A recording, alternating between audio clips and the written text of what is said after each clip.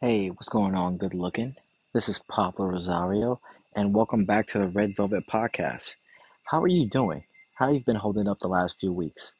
I know we've been going into some heavy stuff, talking about vulnerability and getting into our feels and, getting real. And I know that can be a little emotionally draining sometimes. And I know we've been at this for a little while.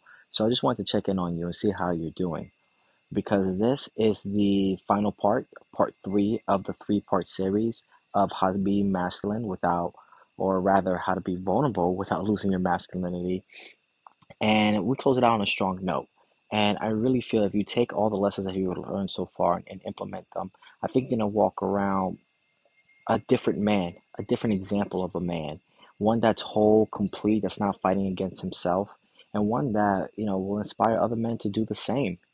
And so, with that said, I want to introduce you to the last part of the three-part series. I really hope that you've enjoyed yourself. Don't worry about that. We're going to get into some fun stuff after this, make it a little bit light. But, I hope this helps. Hope you enjoy yourself. And I hope that you've been able to calm the storm that's inside. With that said, enjoy part three of the three-part series. And I'll catch you at the end. Later. So what do you do? And I'm sure some guys would probably want to know this. So what do you do if the person you're dating isn't as emotionally aware as you are? How do you introduce these vulnerability practices? How do you begin to, yes, how do you introduce and these vulnerability practices? So I think this would be part of a much longer conversation, but I can give you an answer quickly. For me, I think you touched on it a little earlier about, if the person is reacting a certain way, maybe they're not the person for you. Mhm. For me, I really agree with that. And for me, if, I'm going to have those types of conversations right from the beginning of the relationship. Mm.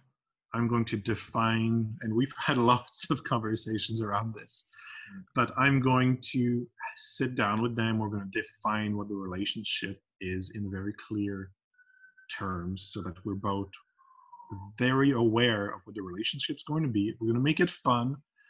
Um, but we're also going to talk about this stuff. If I'm the one who is more emotionally aware of that stuff, I'm going to discuss it with them. Sometimes Yeah. I'm going to have reactions. I'm going to have certain reactions to what you're saying. Just know that those reactions are never really about what you are saying. They're about, what's triggering inside of me when you say that. And all of those triggers, again, have nothing to do with you. They Yeah. all have to do with my upbringing, with my own scripts that I'm running in my head. And I'm going to do my best to work through those triggers with you, because it's impossible to be in a relationship where you're not being triggered. That is Yeah. impossible. If that's happening, you're probably hiding behind that armor, or you're not actually connecting with the other person. Nah, agreed. And sorry for the noise in the background there. They had some fire. Didn't even notice. Oh, Didn't even great. notice. Okay, made You're sure. all good. Okay. So if you do hear it, I apologize for it. But it sounds like what you're saying, the big takeaway that I'm getting from what you're saying is the important thing is to introduce it early on into the relationship. Start Yes. with Don't wait 7 years before being vulnerable. I agree. A lot of these practices, you know, I everything that we've talked about in this course, especially the later half as far as like how to keep her and how to do a great relationship, uh, these things should be implemented and talked about very early in the relationship because that's what sets the foundation. Mhm. It's very easy when the foundation is already set at the beginning as opposed to 7 years down the road. Right. And let me talk about that foundation for a second. I'm sorry for interrupting. Because this is an important lesson that I feel we don't talk about enough. Um, so a little while ago, I found, I don't remember who wrote it, but there was a study about the different points where people exit relationships. Mm, So one of them is within the first couple months. mm, Second one is around year 2 or year 3. mm, And then the third one is around between 7 and 10 years into the relationship. mm, So the reason why people leave each other within the first few months is usually they realize that, it's not working out, no harm, no foul. We're going to move on. That's great. The third one, between 7 and 10 years, it's usually because people have grown separately.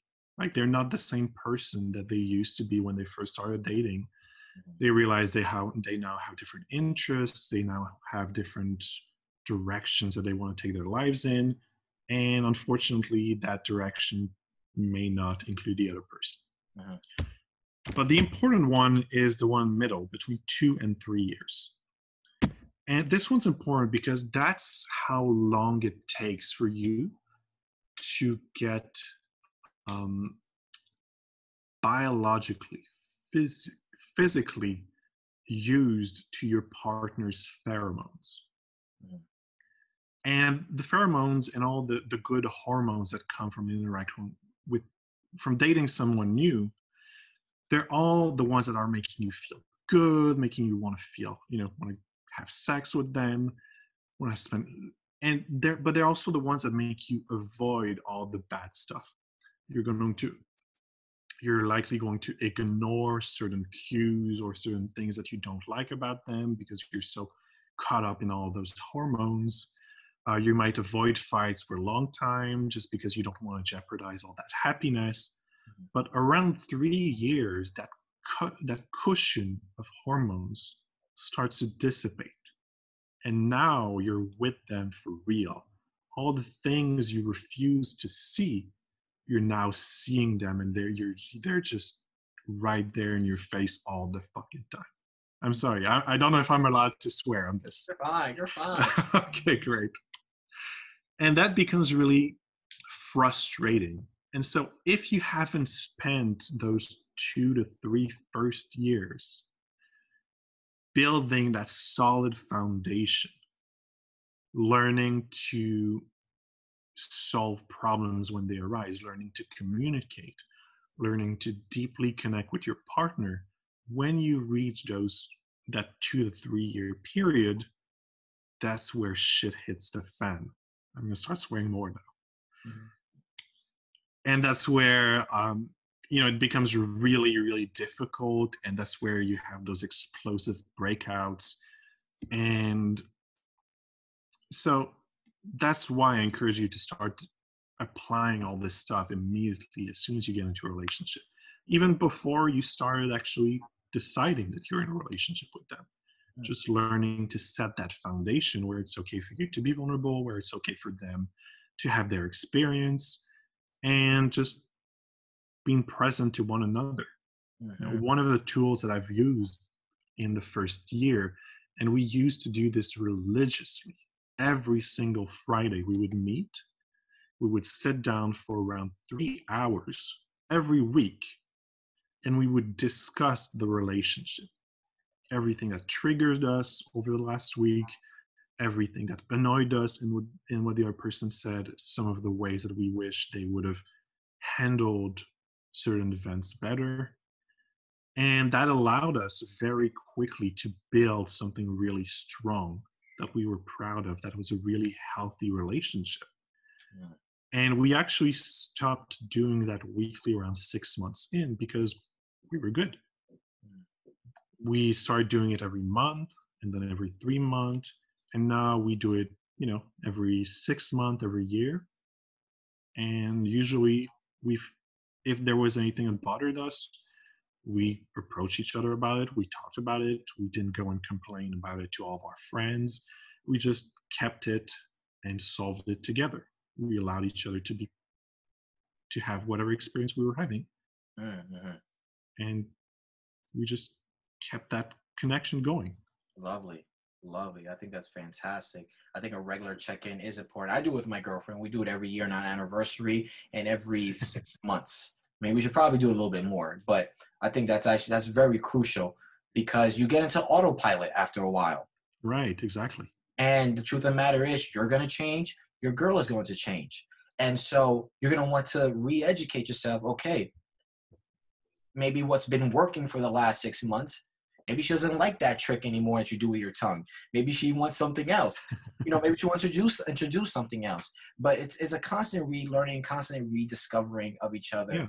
Yeah. That's beautiful about it. So And I think as soon as you start thinking you know your partner, you started being on automatic. mm-hmm. I agree. Because they're constantly evolving just like you are. Yeah, 100% agree. Which is So why there's always more to discover, always more to explore together. it really is. Which is why I said a couple modules ago that it is, anyone can seduce somebody for a night, but it takes like a real attractive man to seduce the same woman for a lifetime. Mm-hmm. And that includes rediscovering her. It's the greatest mystery in the world. If you never stop being curious and asking questions, then you'll always be there. You'll always be fascinating to her. You'll always make her feel special. You always make her feel seen. And then you will never be like, oh, I didn't know. Like, when did this happen? 7 years won't go by and you won't grow with another person, with a stranger. You'll grow with your partner. Yes, exactly. So I want to close it on these quick 2 things. I mean, one, what if there are people that are in relationships and they want to introduce these vulnerability practices? And what I would say to that is that if that is the case, and you've been in a relationship for a while and you haven't set that foundation, hypothetically speaking, I don't think that it's never too late. I think the best advice would be for you to start modeling it, to start you doing it, and not doing it. Don't do it with the intention of getting her to do it. Do it for yourself, because what it will do, it will enhance your experience of the relationship, and it will help the relationship itself. Because the relationship, it's a third entity in my eyes. There's you, her, the relationship. And so that's feeding into. So when you do these practices, you be the first one to do it. You be the first one to model it. And then what will end up happening is that she'll start to notice, and then she'll start to like what happened, the result. And then she'll start to be more open to it. And if, a practical tip, if you want to start maybe introducing, for example, like nonviolent communication, or maybe some of the other things we've talked about, one great way is to say, hey, babe, I recently just learned this. What are your thoughts on it? And then you get her opinion on it. And then I like communicating like that. Oh, I don't like communicating like that. Oh, why is that? What do you think? Why do you think that? And that's how you get the ball rolling. And I have one last tool to add, because I want to keep true to my word, unless you had another one, William. I actually had one last thing too. Yeah, baby. Yeah, baby. This is the good stuff. Trust me, it's worth it. Go ahead. So you mentioned, what if your partner's not into that? That's a really good question, actually, because it's very, very possible that your partner also has this armor on. If you're wearing an armor, she likely is as well. Otherwise, she might not be interested in you, if that makes sense. People who are able to let go of the armor usually are the ones who want to be with someone who also doesn't have that armor, who's able to be authentic, right? So the way you do it is you just encourage them to have their experience. Yeah. Because if you're just shoving your vulnerability in their face, that might freak them out. But you can do it the other way around, where you're more able to welcome their unique experience. And then they're going to notice that something's different. And by modeling it, they're going to pick up on new habits, on new relationship habits that they are going to be able to implement when you have those experiences as well. Agreed. Love it. Agreed. Beautiful. And I'm a with this last tip here, because I wanted to finish it off. I think something was super important. It's another thing in your tool belt when it comes to vulnerability. It is taking responsibility for your own vulnerability, for your own feelings, your own experience, your own emotions, which means that sometimes your partner will be able to intuit what you need, but let's just assume most of the time you got to speak up for what you need. And so you can use this with her, and she could, and vice versa. But something that I learned from actually a mentor of William and ours,